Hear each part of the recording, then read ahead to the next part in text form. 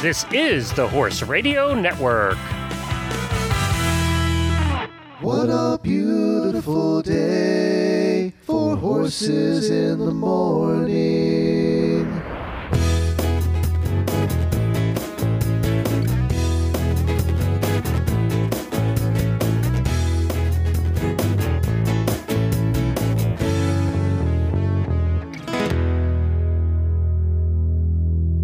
I am Glenn the Geek from Ocala, Florida. And I am Alice Yovich from Arlington, Texas. And you are listening to a special trail riding edition of Horses in the Morning on the Horse Radio Network for June 19th, episode 938. This episode is brought to you by the North American Trail Ride Conference and Trailwise Saddles. Good morning, Horse World. Thursday. I'm so happy it's Thursday. Just an ordinary day. If you love to ride horses, but you'd rather ride on a trail than in an arena, I think I know a sport just for you. We're out. We're getting to the first mark. We're a little ahead of time. Expect nothing less than full-blown chaos.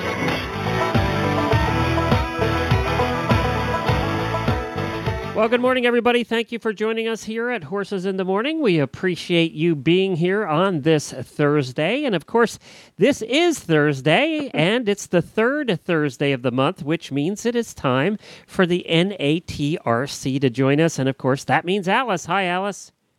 Hey, Glenn. Hey, Jen. How are you guys doing? We're doing terrific. And, you know, I wanted to say to everybody, if you missed the first shows that Alice did, you can go back to horsesinthemorning.com and just search for the NATRC, and it'll show you the past episodes. You can go back and take a listen to them there. Well, after the last show, I had just managed to ride, and I've kind of been taking it easy. I had with the Memorial Day holiday, and my daughter and I stayed home and just kind of relaxed for a week. And my husband actually went to our Indian Territory ride and volunteered as a P&R worker. Well, my daughter and I, who usually ride, stayed home and just relaxed. And then last weekend, we were supposed to have gone to the Arkansas Traveler NATRC ride, and I had truck problems the week before. And so $1,000 worth of truck repair kind of grounded me to stay near Old Homestead. Oh, that sounds familiar. I mean, we've all been down that road before, haven't we? Yeah, I put it in the shop to get some stuff done so I would be safe to drive to Arkansas, thinking it would be, $300-400, and then it turned out to be a lot more serious than I thought it was going to be. But if you're driving any distance anymore, it's going to cost you $400 or $500 in fuel, and so that has to be figured in. And if you're putting that into parts of the truck, right? Yeah, I felt really sad to miss it because they haven't done that ride in a few years, and it's just beautiful. And I haven't actually even gotten to go since I think it was 2008 that I got to go, and so I really wanted to go there and ride the horse I ride now on those trails. And there was a first-time vet judge. She was pulled in at the last minute because they had trouble finding one of the sanctioned vet judges, and she's a local. She's actually been on one of the other radio shows. She wrote a book called Horses Who Eat Potatoes. Oh, yeah. So Corey Key ended up being the vet judge for that ride, and everybody said it was like she'd been doing it forever. They said she did a really great job.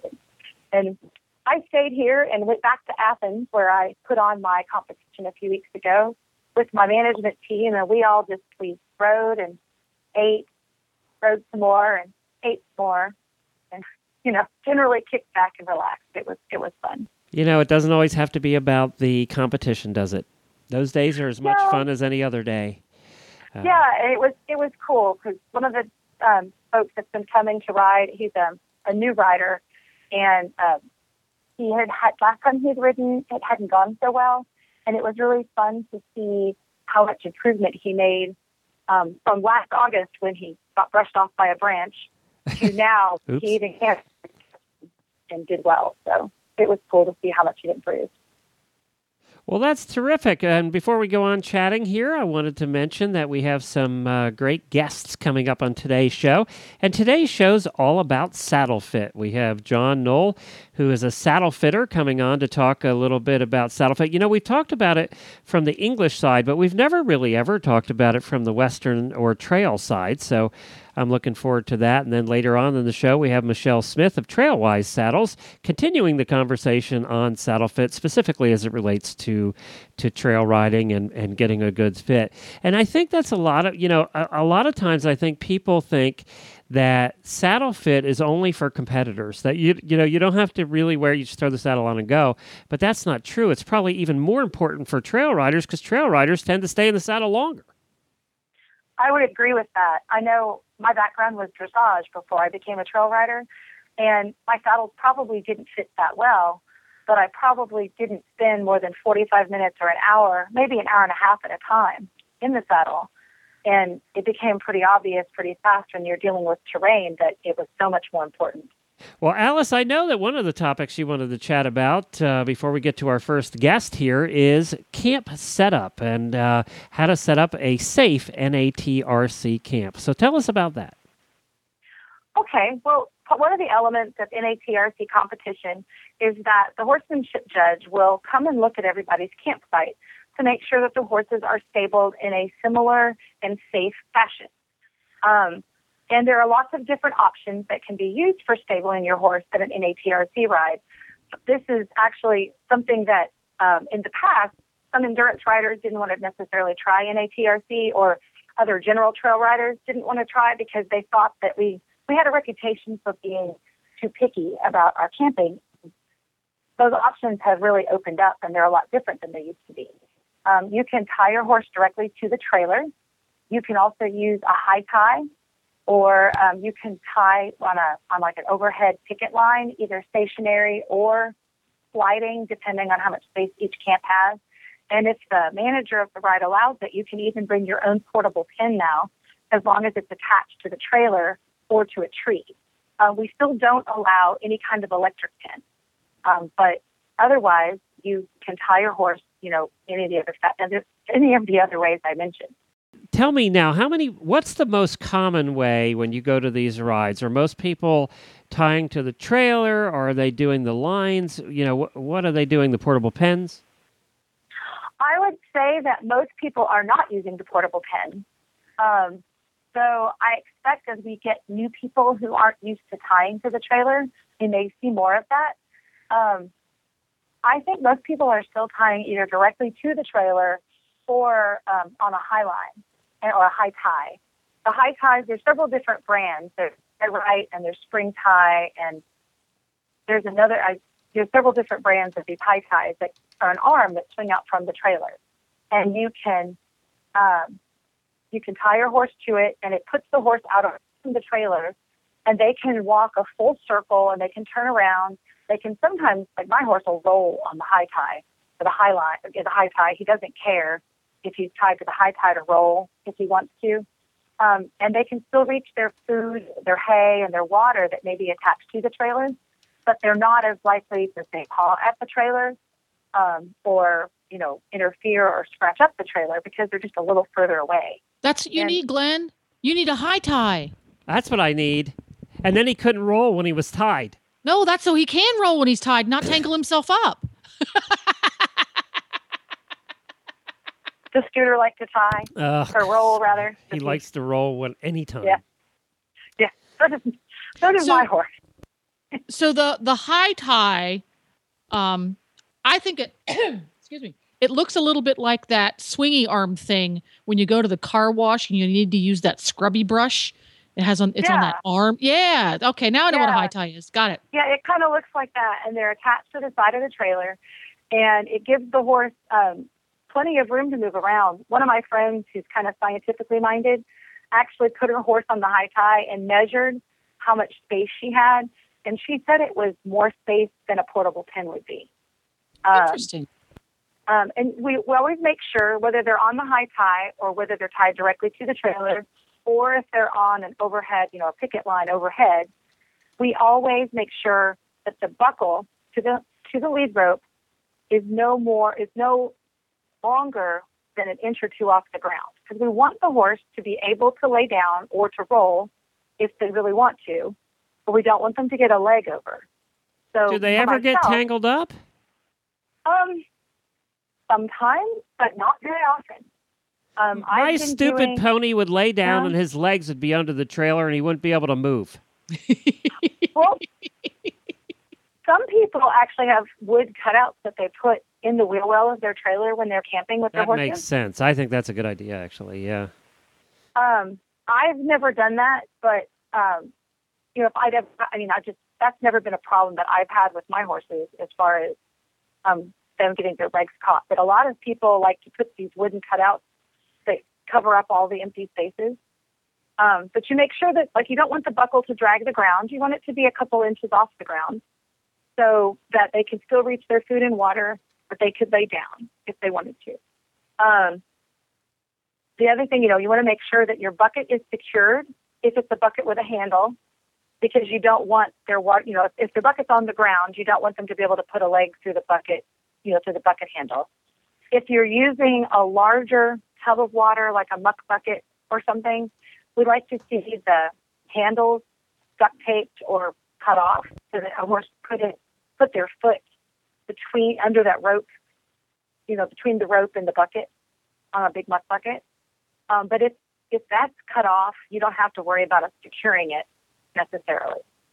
And then, we always make sure that if we're feeding hay in a hay net, that it's tied up high enough that they couldn't paw at the hay and get a foot into the hay net. And we also like to leave salt out for the horses in case they, want to have salt after they've been out on the trail all day. Now, so if you have a problem in camp with the horses, what's the most common problem that you see? Sometimes a horse will lay down and get tangled. It doesn't happen very often. But it's always important to have a knife handy. So if you had to cut your horse loose, you could. But honestly, our horses are so used to doing this that they've pretty much sorted out what to do with their ropes. I thought the answer would have been loose horses, because that's something we see at shows all the time. That's why they don't allow electric fence. Yeah, exactly. Exactly. Yeah. We really don't have too much trouble with loose horses. I mean, there's, maybe there's one or two occasionally, but it's not something that happens every ride necessarily. Or if it happens, everybody's hush-hush about it, and they get the horse tied back up before the whole camp goes. Yeah, exactly. I think that's something we've seen at almost every event or carriage driving event we've been to is loose horses. Almost every one. See, they're the difference, though, Glenn, is these horses are tired. They've been ridden for miles and miles and miles. They don't want to go anywhere. That's true. That is true. They don't tend, we actually will take them out and walk them every couple hours at the longest, because we want to keep them moving after they get back to camp. Because if you just tie them back up, they're not going to move around a whole lot, and they might stock up or, get stiff. That makes sense. Well, we have our first guest ready on the line, and we're going to get him on here and say hello to John. Why don't you introduce him? All right. This is John Knoll. He is an independent distributor for specialized saddles in Texas and the surrounding states. He took a real interest in saddle fitting when he was introduced into the world of horses about 12 years ago. He is a talented saddle fitting expert who came to learn about saddle fitting completely by accident. And I will let him tell you a little bit about how that happened. Hi, John. Hi, Alice. How are you this morning? I'm great, thanks. I wanted you to tell everyone about how you came to be a saddle fitter. Well, it's kind of a funny story. About 12 years ago, I started dating a lady that had a horse, and it literally took me about 24 hours to realize if I didn't get interested in horses, I wasn't going to see a whole lot of her. So I started going with her to her horse barn, and it didn't take me long to fall in love with the whole experience. I was just mesmerized by these animals and what they can do under proper leadership and care. And a few months later, she said to me, why don't you buy a horse and learn to ride, and that's something we can do together. So I went out on the internet, found a horse here in the North Texas area that I thought looked pretty good, ended up buying him. And, of course, didn't know a thing about what I was doing. And it turns out that the horse had some sort of injury when he was a colt long before I ever laid eyes on him. And it turns out that his shoulders are crooked. So finding a saddle that would fit him was a pretty arduous task. My first trainer was a dealer for Specialized Saddles, and she suggested that I try one of their saddles because of the adjustability of the underside so that I could fit each of his shoulders independently, and that's exactly what he needed. But as I got more and more into horses, I realized just how important good saddle fit was, really and truly in all disciplines. What we're trying to do with saddles is maybe obvious to a lot of people, but I don't think many people think about it, and that is we want to balance the rider's weight across the horse's back as much as possible from front to back and side to side, because that's what gives the horse a good ride, and in turn that's what helps the horse to give us a good ride. So I became more and more interested in saddle fit, and I've studied it a lot. I'm a dealer for Specialized Saddles down here in the Southwest, but I work a lot with other models as well, or other people's products as well. And anyway, I've learned a little bit about saddle fit, and my passion is sharing it with people so they can make a decision that's good for them and gives them and their horse the best possible ride, regardless of the discipline that they're in. So why do we even need to use a saddle? If it's so hard to fit their backs, why shouldn't we just ride bareback? Well, it's interesting. I'm old enough to remember, going to the movies on Saturday morning, the serial westerns, and being amazed at how the Indians would run up behind their horse's back and put their hands on their hips and just jump on. Indians spend a lot of time on horses. Most of us today don't get to spend that much time. And again, the whole idea behind a saddle is to balance the rider's weight as much as we possibly can. And that's what helps the horse give us a good ride in the most pain-free manner possible. So what are some of the elements of a good saddle fit? Well, what I like to talk about when people call me and say, hey, I hope you can help me. I don't think my saddle's fitting right. I like to talk about the three-dimensional elements of width, arc, and angle. Obviously, horses are three-dimensional animals, and so that's how we need to look at saddle fit. When I talk about the width, I'm talking about the width of the saddle at the shoulder area. You want it to fit firm on the horse's shoulder. You don't want it to be too wide, because if it is, it will have a tendency to fall down in the front, throwing the rider's weight towards the front. Neither do you want it to be too tight. I see a lot of cases where the saddle is too tight in the front, and that really inhibits the horse's shoulder movement, and that's especially true if the rider has a gaited horse, because gaited horses have much bigger shoulder movements usually than non-gaited horses. The arc that I tell people about is actually the curve of the horse's back from front to back. And that's very, very important, because if the arc of your saddle does not match pretty closely the arc of the horse's back, you get into a condition called bridging, which I'll talk about in a minute. And that's really one of the worst saddle fit problems. Then the angle is the angle that the horse's loins fall off from the spine, or the horse's back falls off from the spine in the loin area. And it's important to have enough area to support the rider's weight in the loin area. So again, what we're trying to do is to balance that weight. And all saddles have these three dimensions of width, arc, and angle. And all three of those need to be considered when you're thinking about purchasing a saddle and making sure that it does follow the contour of the horse's back as much as possible. And that's what's going to give the horse a good ride. So what are some of the most common problems that you see in getting a saddle to fit? Well, the most common problem I run into all the time is bridging, and I mentioned that just a minute ago. Bridging is where the saddle does not make contact with the horse's back directly under the rider's weight. So if you think about that in just a minute, if you've got a saddle that's bridging, what that means is that when the rider climbs into the saddle and settles in, all of that weight is going to come down at one or more of the 4 points, 2 points in the loin, 2 points in the front and the shoulder area. A lot of times people call me and say, hey, I'm seeing some white hairs in the shoulder area, and I know that my saddle's a little bit too tight in there, but I don't know what's causing it. Almost always the cause is bridging, because the rider's weight is tending to go forward over a period of time. That creates atrophy in the area where you're seeing the white hairs, and the cause is bridging. You're just not supporting the rider's weight evenly across the back of the horse. So it's very, very important to have one or more techniques to deal with bridging, or if you're going out and looking for a new saddle, it's very important to have find a saddle that fits the horse well in that arc area so that you don't have bridging. That's the most common problem I see.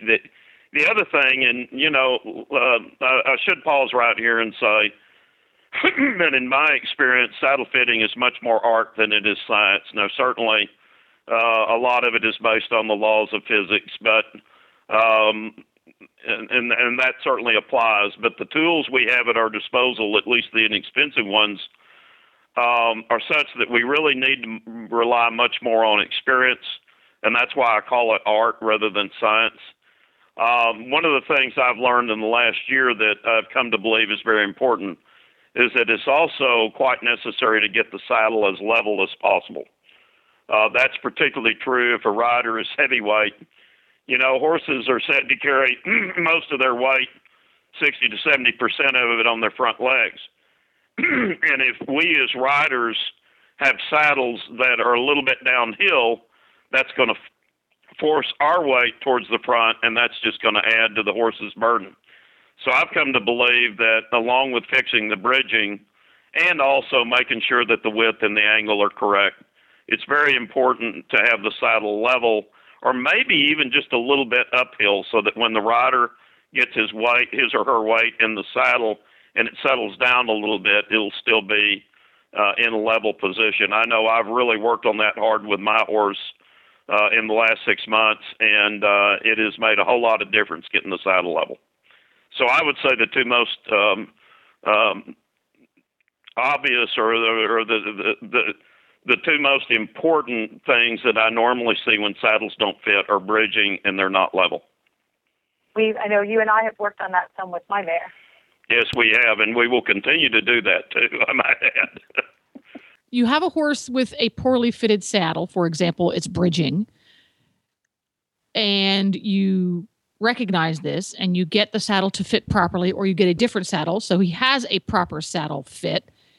Can you anticipate when the horse is going to recover from the difficulties that were caused from that, or is that more related to how long he had to wear that badly fitted saddle? In other words, can you cause him permanent damage? Well, that's a very good question, and yes, you can cause permanent damage, and there's nothing really that you can do about that. When I bought my horse, he had a white spot on the right behind his shoulder on the right side. He still has it. He will always have it. He does, because of the atrophy of the tissues under that area. He hardly ever sweats there, which makes it really hard for me to get a good sweat pattern. So yeah, and that's a good question too, because the earlier you can catch a poor saddle fit and correct it, the less likely it is you will cause your horse any permanent damage. Now, I will say this, in the 5.5 odd years I've been doing this, I don't think I have ever seen a saddle fit that was so poor that it permanently affected the horse's ability to move. But that is certainly possible. And so my experience in the last 5 years is that more and more people have been paying attention to saddle fit regardless of their discipline. And that's a very, very good trend in the equestrian world, because we can correct a lot of behavior problems and a lot of performance problems. If not correct them totally, then we can at least go a long way towards minimizing them if we have properly fit saddles. And that is true whether you're on a casual trail ride on a Sunday afternoon, a 50-mile endurance ride, a 2-day competitive trail ride, English, disciplines of any kind. I'd even go so far as to say even the barrel racers who are only riding their horses 17 to 20 seconds usually will benefit from good saddle fit, because that will allow the horse to move as it's being asked to move. And so, sometimes the damage is permanent, and that's why it's important to get on this early. Can you explain a little bit some of the basic saddle terms? Like when people are looking for saddles, they'll be described as having a wide or a narrow twist, or like a tree versus a treeless, or even like what constitutes a wide tree versus a narrow tree, or that's some of that stuff. Well, sure, I'll be glad to take a crack at that. I think I'll start with this whole idea of treed versus treeless. And as everyone knows, there are zealots on both sides of that fence. And a treed saddle is usually made out of ash because it is a very strong but solid and fairly lightweight wood.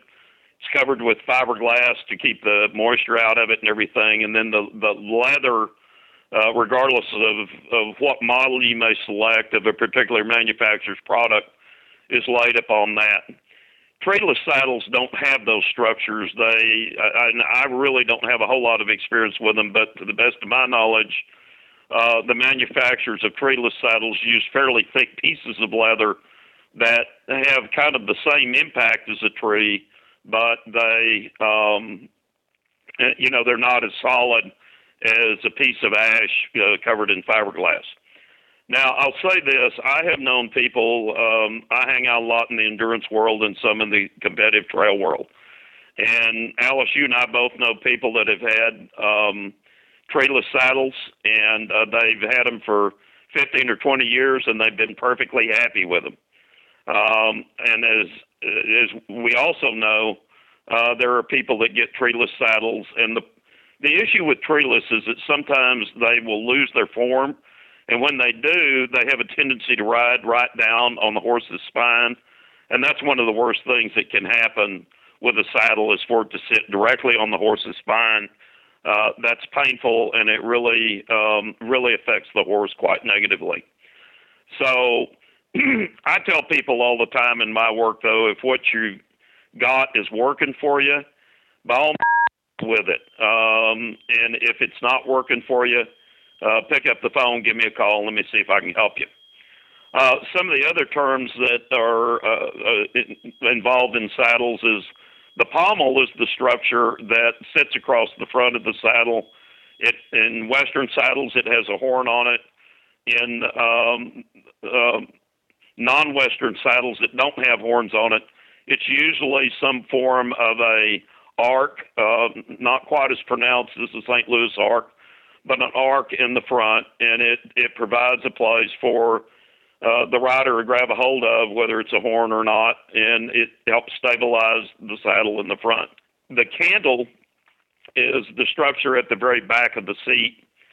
There are a couple of different, there's several different kinds of cantles. Most popular ones are pencil rolls and Cheyenne rolls. The Cheyenne rolls have a little lip on them, and they usually are a little bit more forgiving. So if one carries a lot of their weight in their hip area, I usually advise people to consider a Cheyenne roll, because on most saddle molds, they are more forgiving and they don't pinch quite as badly as a pencil roll does. Cantles can be various heights. They're anywhere from 3 to 5 inches, depending upon what the manufacturer thinks is important. You've got the skirts, fenders. I think most of those terms are fairly obvious to people. One thing that people talk about is the twist or the rise, and that is the part of the saddle that sits kind of between the rider's crotch and the pommel area.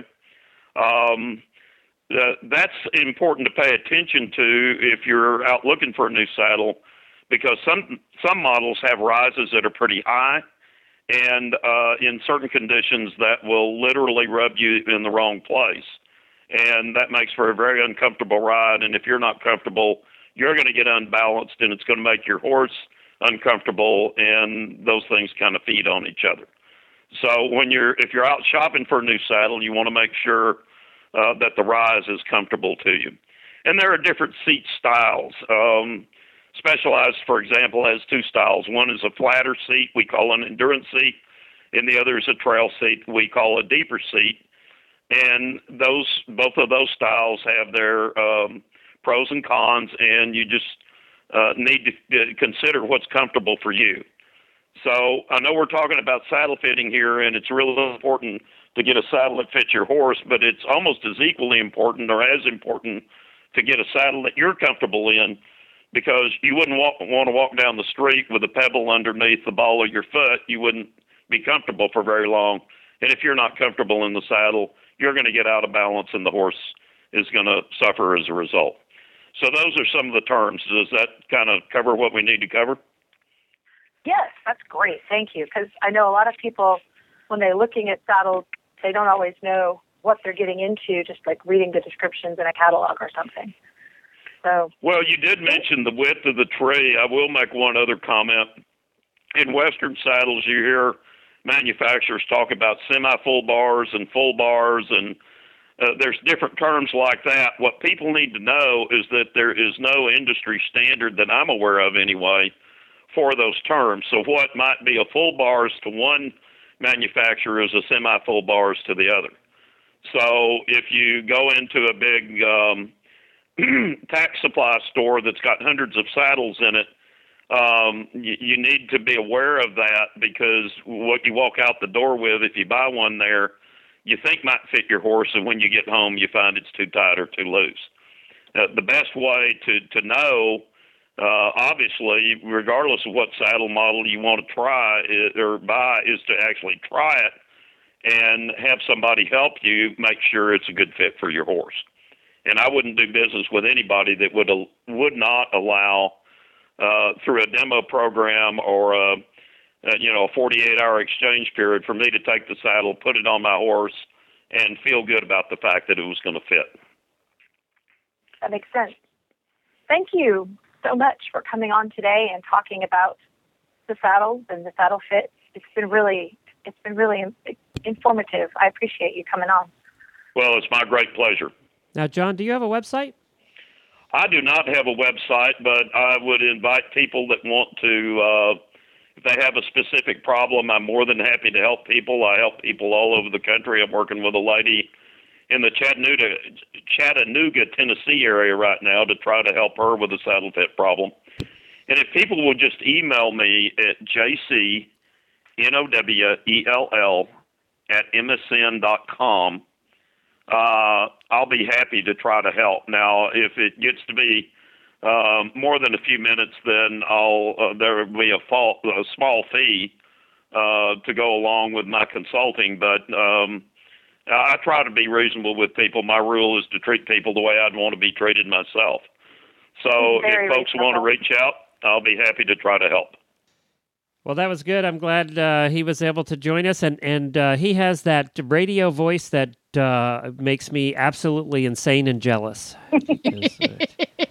Oh my God! If I only sounded like that, I could be like making at least $10 more than I am now. Jeez. I listen to guys like that, and I just dream and go, oh, poor Glenn. Man. He has voice envy. I do. I have voice envy. I think I have a terrible radio voice. Everybody says it's unique and distinctive. Well, that's what you say about the girl, you go out with on the first date and never see again. They're unique and distinctive. But well, they have a great personality. Yeah, exactly. Would you rather your voice was boring and unmemorable? Would that be better? No, I've never been accused of that. So there you go. That's good. That's good. Well, guys, let's take a break for our song for the day. We have more about saddle fit coming up with Michelle Smith of Trailwise Saddles here on the special training episode brought to you by the NATRC. Hey, did you notice how that rolls off the tongue this time and I'm not messing it up every time, Alice? Yes, I did. It's good. You've been practicing. It just shows one thing. I may not have a radio voice, but I have the ability to learn. I do. even at my advanced age. We'll be right back after this song.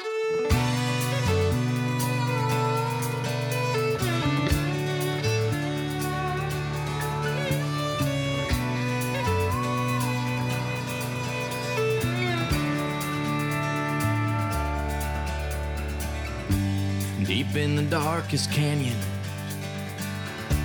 with ghosts at every turn, I'd crossed 1,000 raging rivers and swore I'd never learn the answer to a question I didn't even know.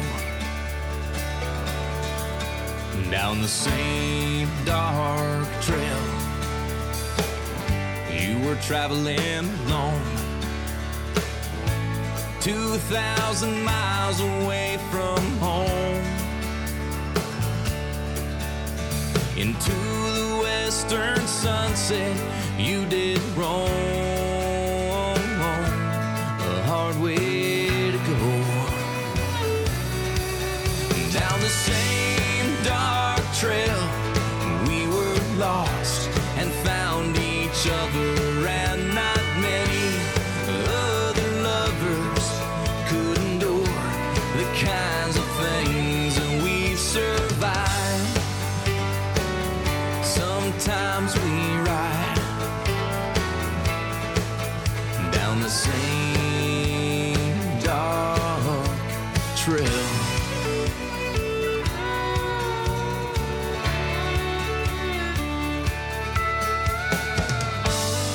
Looking for the sunrise, we can see the light, holding tight to each other.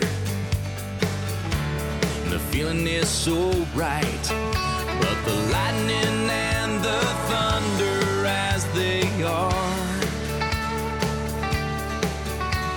confusion clouds the vision of our hearts. We fall apart down the same dark trail we were lost and found each other, and our sisters and our brothers don't know the pain that we try to hide, so we just ride for our lives down the same dark trail. But even on the darkest night, you can still do something right. Even in the fiery mist of hell, you don't have to fail on the same dark trail.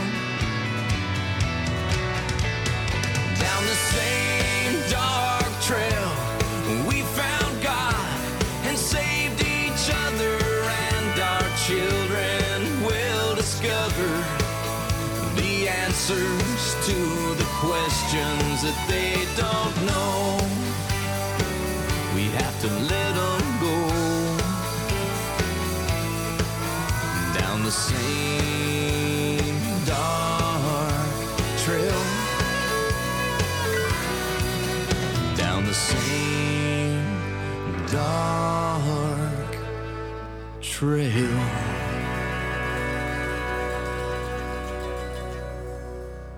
Well, we're back here at Horses in the Morning. Thank you so much, and good morning, everybody. Thank you for joining us here. We, of course, are doing the special trail riding edition that we do with Alice from the NATRC. We do this every month, the third Thursday of every month. Of course, we have Coach Jen here with us as well. Now, tomorrow, Jamie, Jennifer, and I are off, and Jennifer, you have prepared a special treat for everybody. Yes, everybody's favorite segment every month, of course, is Really Bad Ads. So tomorrow's show will feature a Really Bad Ads Palooza. Nonstop, 90 minutes of really bad ads. A marathon. Yes. A marathon. It is going really to bad be ads. epic. Your face will hurt from laughing. An endurance ride of really bad ads. 100 miles, well, actually 90 miles worth of. Okay, have we emphasized that enough? Yeah, I think now, I think we've beat a dead horse. Well, and your guest is now wondering why the heck she agreed to be on this show when she's standing around listening to this. Why don't you introduce your next guest? All right, our next guest is Michelle Smith with Trailwise Saddles. They are the show sponsor today. Michelle is a lifelong equestrian and designer of the Trailwise saddle. But first and foremost, she is a saddle fitter who has worked hands-on in the field of saddle fitting for the past 8 years. And in several weeks, she will complete a formal certification program for saddle fitting offered by the Front Range Community College and the only one of its kind for Western treed saddles. Hi, Michelle. How are you this morning? I'm great. Thanks so much for having me on the show, Alice. Well, I was really excited that you guys were our sponsors today. But I have a question for you about the certification program that you're going to be doing. That was really fascinated when you told me about that. It sounded really exciting. Yep, I think it's going to be a great program. It's one of the first of its kind, and it's something that I helped to spearhead in conjunction with one of the instructors here at Front Range Community College in Westminster, Colorado. And what is it? Tell us about it. Yeah, sorry. Okay, so basically, traditionally, there's always been what's called a master certification course for English saddles. Right. And I don't know exactly how long those programs have been around, but I think it's been for quite some time, probably a couple hundred years. Exactly. Would be my guess. Yeah, dates back to England in probably the 16th or 17th century. Yeah. Right. And so there's never been anything like that for saddles with a Western tree. And therefore, there's no certification program. And a lot of times when you have people that say they're saddle fitters, there's really no way to tell if they actually know what they're doing. And a lot of times English saddle fitters will apply the knowledge that they have for English saddles to Western treed saddles, which is fine. It's better than nothing. But there's a lot of differences between Western saddles and English saddles in the tree, as you guys probably well know. And if you look at the trees, if you Google them, they're very, very different looking and kind of interesting to look at. So I recommend people doing that just to kind of get a look at what's under their saddle. So with this certification program, it's a 3-day intensive program. We're going to be studying in detail horse anatomy, the gaits of the horse. We're going to be studying lameness because lameness is a huge factor in saddle fit, and often a bad saddle fit can cause lameness, or on the other hand, unsoundness in the horse can cause back issues that are sometimes not even related to the saddle. So it's an important area to study. And then we're also going to be learning how, and I already know how to do this, but learning how to do wither tracings and back mappings to make sure that you select the correct tree for your Western saddle.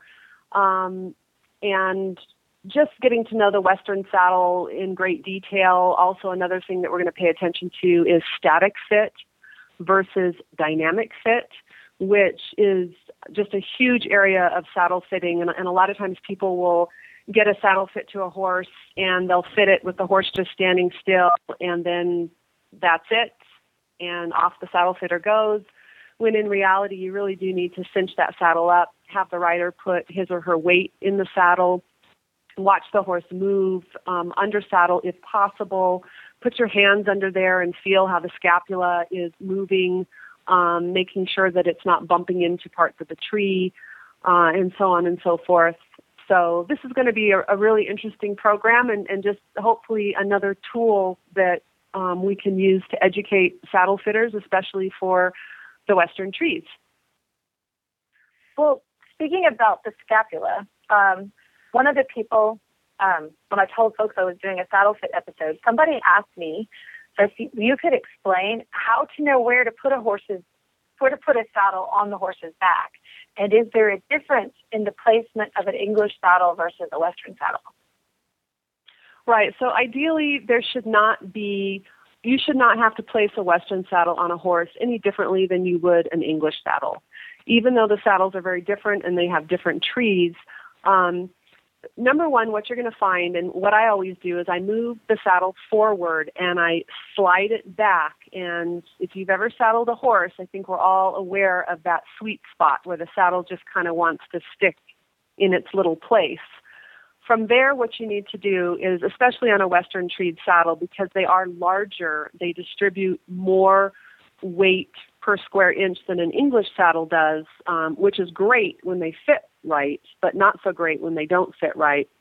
But you still do want to be very aware of the scapula on the horse and making sure, because that Western tree is a little bit bigger and there's a little bit more to it, making sure that the scapula is not bumping the tree when the horse is in movement. And if that is the case, then oftentimes that means you're going to need a different type of tree. And then you come to the part where there's horses that have longer backs and horses that have shorter backs. And I think, let's see, my Trailwise saddles, I measured them. The tree on those come in at about 21.5 inches for a 15 or a 16-inch seat. And once you start getting into the larger seats, those bars will typically be a little bit longer. The trees in the Trailwise saddles are made to be fairly short because most of my clientele own Arabians.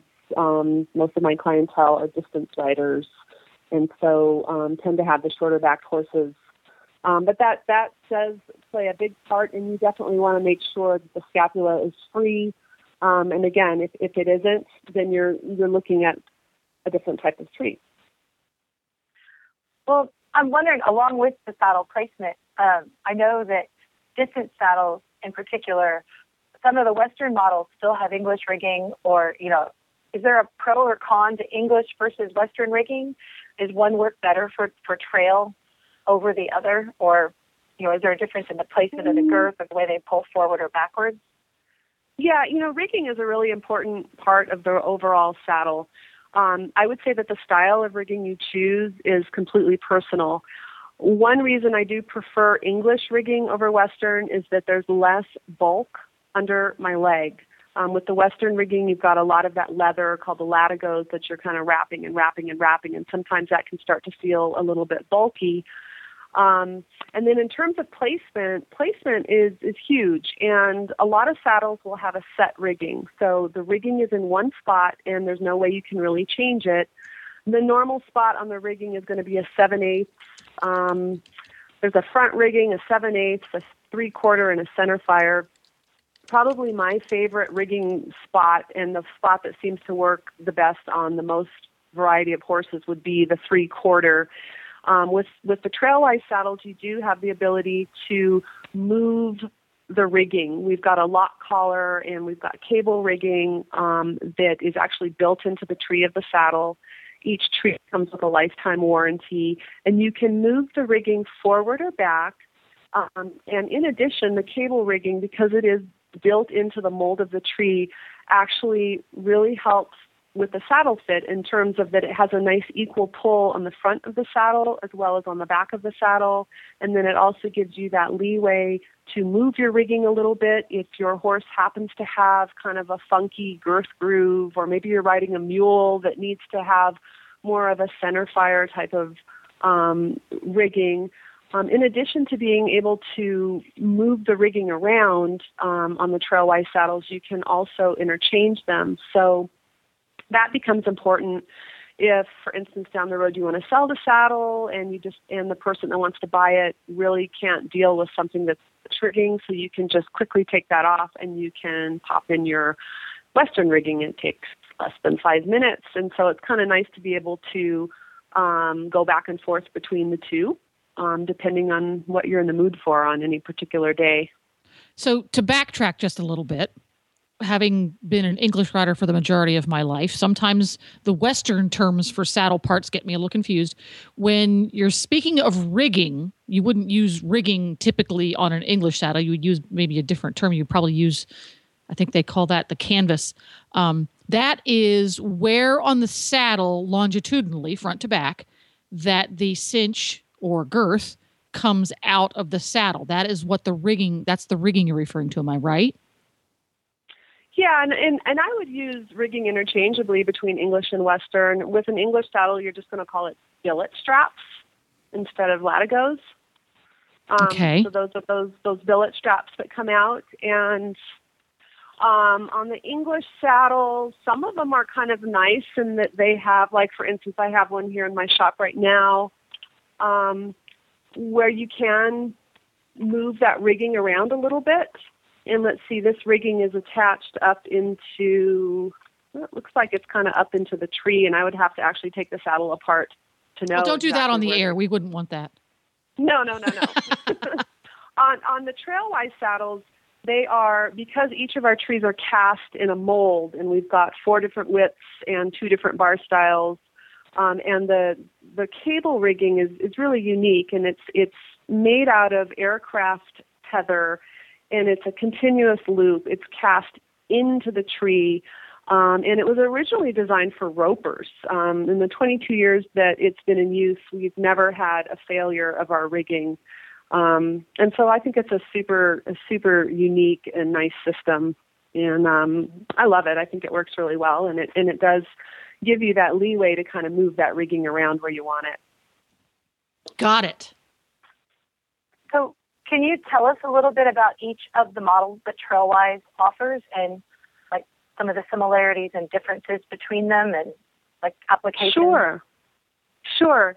So the first model that we started out with was the Pioneer Endurance model, and this is just a really nice endurance saddle. It's got all of my Trailwise saddles have 3 different seat styles, which is a no rise, a single rise, and a double rise. And that basically is talking about the twist and the ground seat. That's what's going to affect you as the rider when you're sitting in the saddle. That's what's going to affect your comfort level. And all of that has a lot to do with how your femur comes into your hip and how long your legs are. So that has to do with the rider. So the Pioneer Endurance model was the first one that we came up with. And it's just a nice little lightweight, 15-pound close contact endurance saddle. It's got fenders. All of our fenders have a twist at the bottom so that the stirrup hangs in the correct position at all times and you're not fighting with it. And then the second model we came up with was for Western dressage. I've got a really nice group of people that I work with in the Castle Rock area, and Western dressage has really taken off in Colorado. And this is another lightweight Western saddle. You can either get it with the wade horn or with the traditional swells. It's very traditional looking, and it's got beautifully turned fenders that offer a lot of lower leg stability. All of the Trailwise saddles feature a dressage type position, which is very legs under. And of course, all of the Trailwise saddles have a versatile fitting system, which is comprised of wool felted liners that Velcro into the bars of the saddle and have pockets where you can add or take away felted inserts. And then there is also a built-in piece of open-celled kind of space-age NASA type of foam, which provides a nice, flat, even supportive surface against the horse's back. The fit system is very, very easy to use. You can pull it in and out of the saddle. You can add or take away inserts, and it's pretty quick and easy to use. And I will say that I always stress that saddles, horses should be evaluated to make sure you get the correct tree, because even though you can adjust the fit, and it's great that you can adjust the fit and accommodate weight changes and fluctuations and conditioning changes in your horse, the tree must follow the general contour of the horse's back. And so when you have some horses that have big high withers with quite a bit of rock in their back, that's that kind of dip behind the wither, that's one style of horse, and then you have the other one that has hardly any withers, and it's a very broad barrel-shaped back and possibly a flat croup. You also have the horse that's maybe a little bit downhill, and that requires a whole different set of circumstances in terms of figuring out what kind of tree you're going to need in order to handle some of those conformational issues. So after the Western dressage saddle, We went to the English Trail, which is kind of just like the Pioneer Endurance, but it has more of an English look, and it's for people that want to have that English look, and it has the knee rolls, which are really nice. And then our final model was the Aussie Light, which is great for people that love the Mickey Mouse ears, the pulleys on the front of that saddle, and that's probably the saddle I ride in the most. You know, I have a question about that. We'll get back to that because I know you're an endurance rider, right? I am. Yeah, we'll talk about that in a second too. But I want to talk saddle pads for a minute because you see all different. You see all different kinds of arrangements with saddle pads, especially in the Western world, where they'll have anything from these super thick things to people who, true saddle fitters believe, and this goes back to the time in England years ago, that if your saddle fits correctly, you shouldn't even use a saddle pad. You fox hunt too, and there's a lot of fox hunters that believe that as well. So where do you fall on the saddle pad situation? Okay. I love that question. Thanks for asking it. Number one, let's just get something clear about the English saddles. English saddles have built into their trees a huge amount of padding. All of those panels are stuffed with wool. So they can kind of get away with saying, well, if the saddle fits correctly, you don't need as much padding, and that is absolutely true. You don't. What saddle fitters with English saddles do is they will come and they will open up those panels and they will readjust or reflock those panels. There's a lot of leeway. You can take away wool, you can add more wool, you can stuff more wool in certain parts of those panels to kind of get a better fit. And so that's kind of how they manage their saddle fitting with English saddles. But of course, then in the front, if you don't have the correct width, you're not going to be able to go very far with that. So just with English saddles, yes, you can probably get away with less padding because there's already so much built into the panels. Western saddles are quite different. And I do believe that padding is a huge part of the equation of saddle fitting.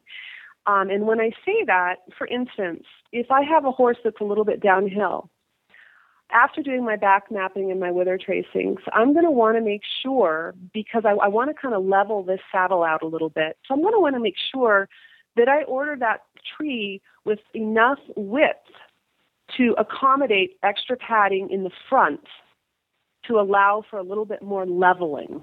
The downhill horse is probably one of the hugest saddle fitting challenges because as they walk, physics is in play, and every time they're moving their butt, they are literally pushing the saddle into the shoulders of the horse. And there's really not a whole lot you can't get around that, but you can do things to make it better.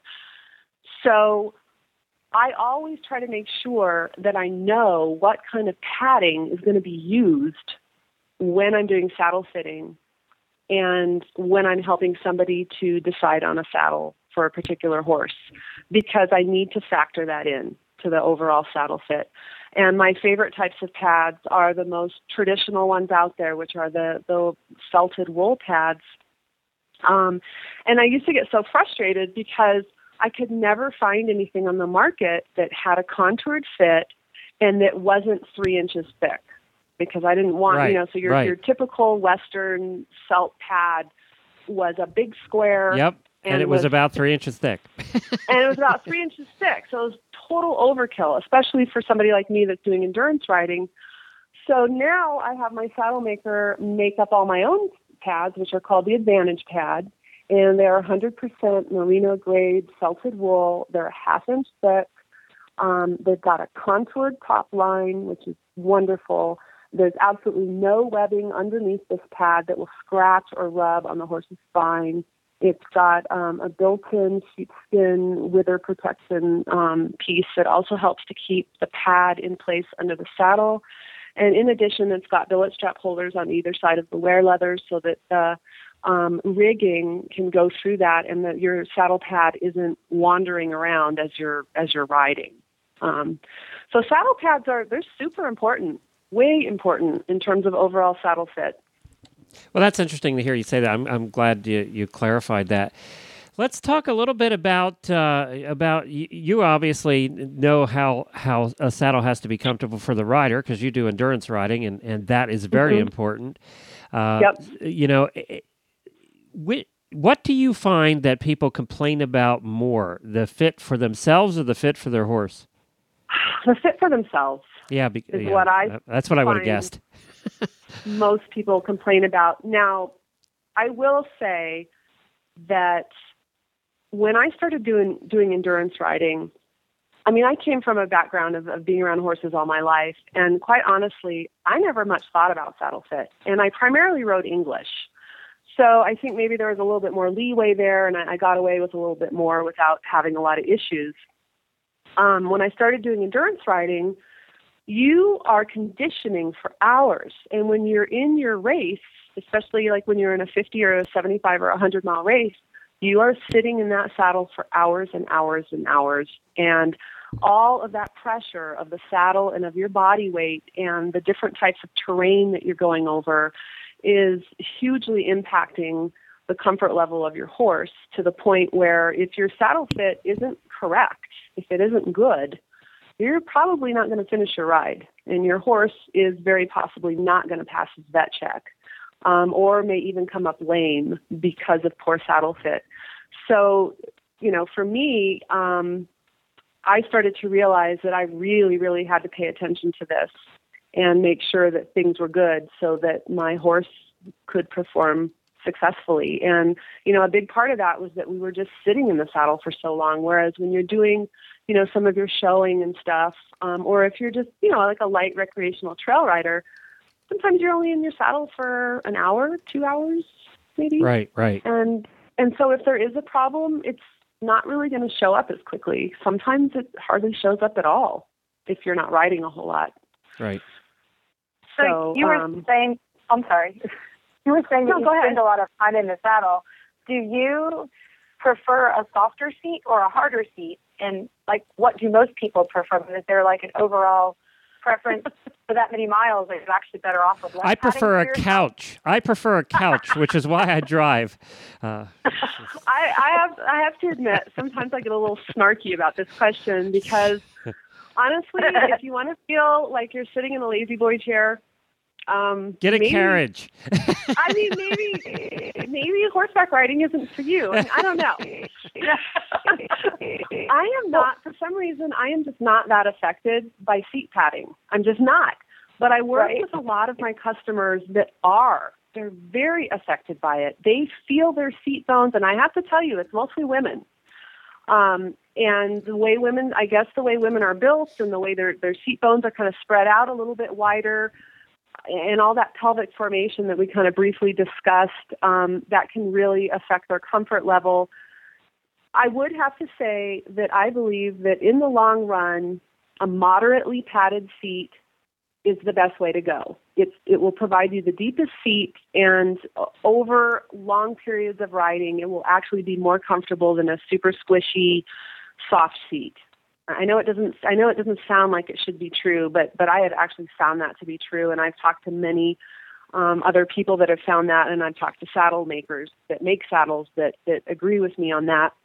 That being said, I always say that, if for some reason you're having an issue with your seat bones being sore, get a sheepskin, because that helps a lot of people. Well, the website is, we're running out of time here. The website is trailwisesaddles.com, where you can find, and I've been on here, and I'm going to let you go with this, and thank you so much for going through all of that. But I got to ask you about hunting with the Arapahoe Hunt, which is out in Colorado at the bottom of the Rockies. How cool is that? That was super cool, and those people are crazy.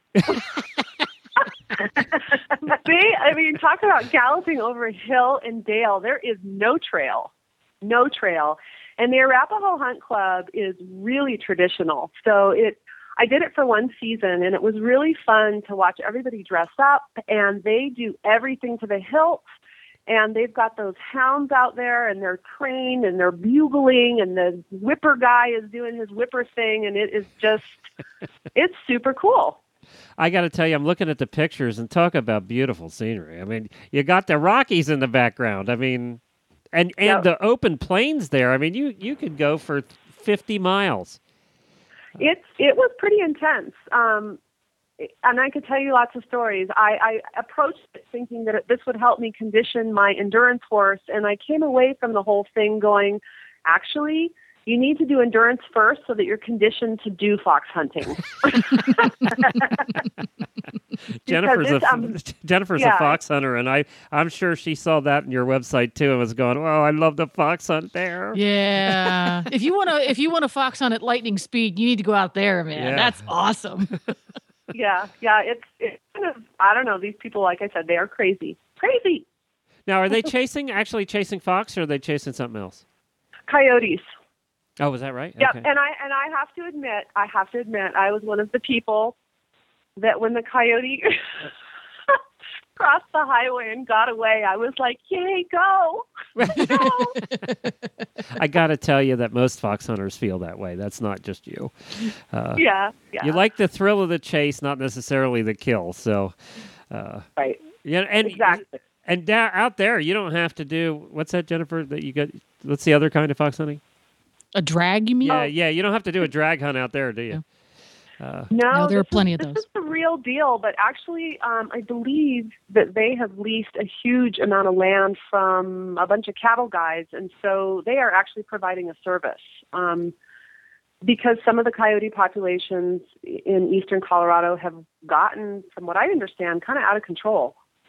So as much as I, hate to see things, not exist anymore, I do understand the needs of the ranchers as well when the cows are calving and stuff like that. It just isn't good when there's too many predators out there. And actually, coyotes are becoming a problem all across the country in certain areas. So, yeah. Well, I'll tell you what, how cool is that? I just saw that on there. I was going, wow, what a lucky bum you were. Well, next week I am headed out to Strawberry Fields Endurance Ride, and our plan is to pioneer that ride, which means that we're going to be doing 3 days in a row of 50s, my daughter and myself. My daughter's 12, and she's been riding endurance with me since she was 5. Oh, wow. And that's near Park City, Utah, and so that should be a whole bunch of fun. Well, you have a terrific time. I can't believe your daughter is doing those kinds of rides at that age. Yes, she loves it. She is one of the gang. Well, I'll tell you what, when she gets to be, she's going to be fearless at 17 or 18. Well, she wants to do FEI for endurance, but she can't until she's 14, so she feels like that's very unfair. She's ready to go right now, she says. And she's got a great sponsor, Tennessee Mahoney, who's an FEI rider and doesn't live far from us. You need that. Actually, you need that and actually they sort of require it too when you're in junior endurance riding. So, well, cool. Yeah. Very good. Well, you guys have a great time. Thank you so much for joining us. It's trailwisesaddles.com. Thank you very much. Talk to you again soon. Well, that was fun. Yeah. It was a lot of fun. She was a wealth of information. Have you ever fox hunted? No, I've always wanted to, though. I was friends with some people who hunted when I lived in Kentucky, and I always thought I'd go out and I wasn't going to jump. I was going to do whatever it is you do the when backfield, you go around. Yeah. But I never got to do it. Well, Jennifer, you would say to her, what would you say to anybody who hasn't fox hunted once? You need to go find yourself a beginner-friendly hunt and go out in the second field or the backfield. And you will love it. It's exhilarating. It's awesome. And more fox hunts are wising up, and they are welcoming non-members or new members in with open arms. For example, one of our local fox hunts here in Florida actually has a Western field. Folks who ride Western or in trail riding tack are encouraged and welcomed. And they have a field that goes towards the back that do not jump. And that's important because then they know the way around the jumps. And everyone is welcome. It's more of a fast and furious group trail ride than anything else in most parts of the country, with a few exceptions, and Arapahoe probably is one of those. But I would encourage anyone who is curious about it to talk to the secretary of the fox hunt. They're generally very welcoming. And if they're not, hang up on them and call the next one down the line. And you don't have to spend any more. Jennifer's right about that, and they'll forgive you. You don't have to spend $1,000 for clothing and everything to show up like you used to. They really do want members. So, Yes. and when you go as a guest, you can go your first time and just pay a guest fee and go. You don't have to join. Nope. But yeah, you would love it. You would love it, Alice. I probably would. My horse loves to canter, and he can canter all day. He hits his stride, and it's a nice, easy pace. And then you need to go on a drag hunt then, because when you hunt live quarry, about 1/3 of the time you spend your entire day walking and standing still. Well, we do that already. So well, there you go. See, then you're set. She said her horse could do it. She said she didn't say she could do it. I used to jump when I was younger, and he would probably jump anything they put in front of him. But I'm not sure I would be with him when he got to the other side. Yeah. That is kind of important. I mean, he doesn't ever refuse any of the little stuff we jump on the trail. He loves to jump. So. In the old days, they used to the backfield actually, and the what's the other thing called? Where the carriages used to go and watch. Those are hilltoppers. Hilltoppers. The hilltoppers used to go along, and everybody that wasn't riding would go in carriages, and they'd all stay at the tops of the hills and ride along so that they could watch. One of my favorite ones is still Myopia Hunt up there on Thanksgiving Day. They have a huge hunt, and there's hundreds of people that show up to hunt. But there's also thousands of spectators that line the back roads and watch this hunt go through this hilly hunt country in northern above Boston. And it is just the coolest thing to hear the horns and to hear the hounds coming before you see them, and then to see them off in the distance. It is really cool. It is really neat. That would be a lot of fun. I think I'd probably really enjoy it. That could be an obstacle on one of the NATRC courses. A bunch of hounds. I think I remember reading, when I was wanting to do this in the early 90s, and I was friends with the editor of Hoofprints back then, and she would give me her extra magazines or the extra Hoofprints to read. And it seemed like I read that they had an obstacle that was a herd of sheep once. But it may have just been that they had to ride through but they just had to ride through the field with all the sheep. I like that. And I know we had a wild game preserve was one of the places we held a ride, and there were all kinds of exotic elk and deer and stuff with spirally horns and buffalo. Stuff with spirally horns. I don't know what they were. I don't remember what they were called. But I just remember the horses didn't want to look at them very closely. They were not really excited about that. Oh, and this weekend in Arkansas, one of my friends had a bear run across the trail right in front of her. Oh, good. That's always great. Yeah. So they went straight across the trail. The horse didn't even take a look at the horse, just kept going. I mean, I've heard about this secondhand, but I was like, I don't know. Wild pigs are bad enough. I'm not sure I want to contend with a bear. No, that's something. And horses tend to not like them a whole lot. So yeah. Well, what's coming up on the ride calendar? Well, we're kind of getting into the summer hiatus, it looks like. There were supposed to have been a couple rides in June, but unfortunately, one of them got canceled. But the Forest Service dictated some trails to the Purgatory ride in Colorado that weren't particularly horse friendly. So they decided they were going to postpone that till next year. But there is a ride June 21st and 22nd at the Virginia Highlands.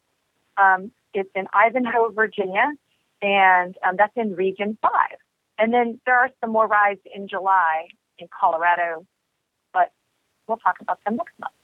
All right, that sounds terrific. Thank you so much, Alice, again, for being here with us. We really appreciate it. Give out the website for the NATRC. The website for NATRC is www.natrc.org. And, of course, you can find all of our shows on our app. You just find it on your phone, iOS or Android. Just search for Horse Radio Network. You can find all of our shows in there. There's 10 of those. So, I think it's like the last 20 episodes of each one you can find. It's easy, it's free, and that's probably one of the best ways to do it. Or you can find all the past episodes of this particular monthly episode with the NATRC and all of our 930 of them at horsesinthemorning.com. You can also follow follow Horse Radio Network on Twitter at Horse Radio, or go over and like us on Facebook. And I think Alice will agree that at the Horses in the Morning Facebook page, just search for Horses in the Morning. We post lots of cool, fun stuff. So you'll like checking that out. We have lots of interaction over there, and we appreciate it if you'd like us there. Well, Alice, we'll see you again next month.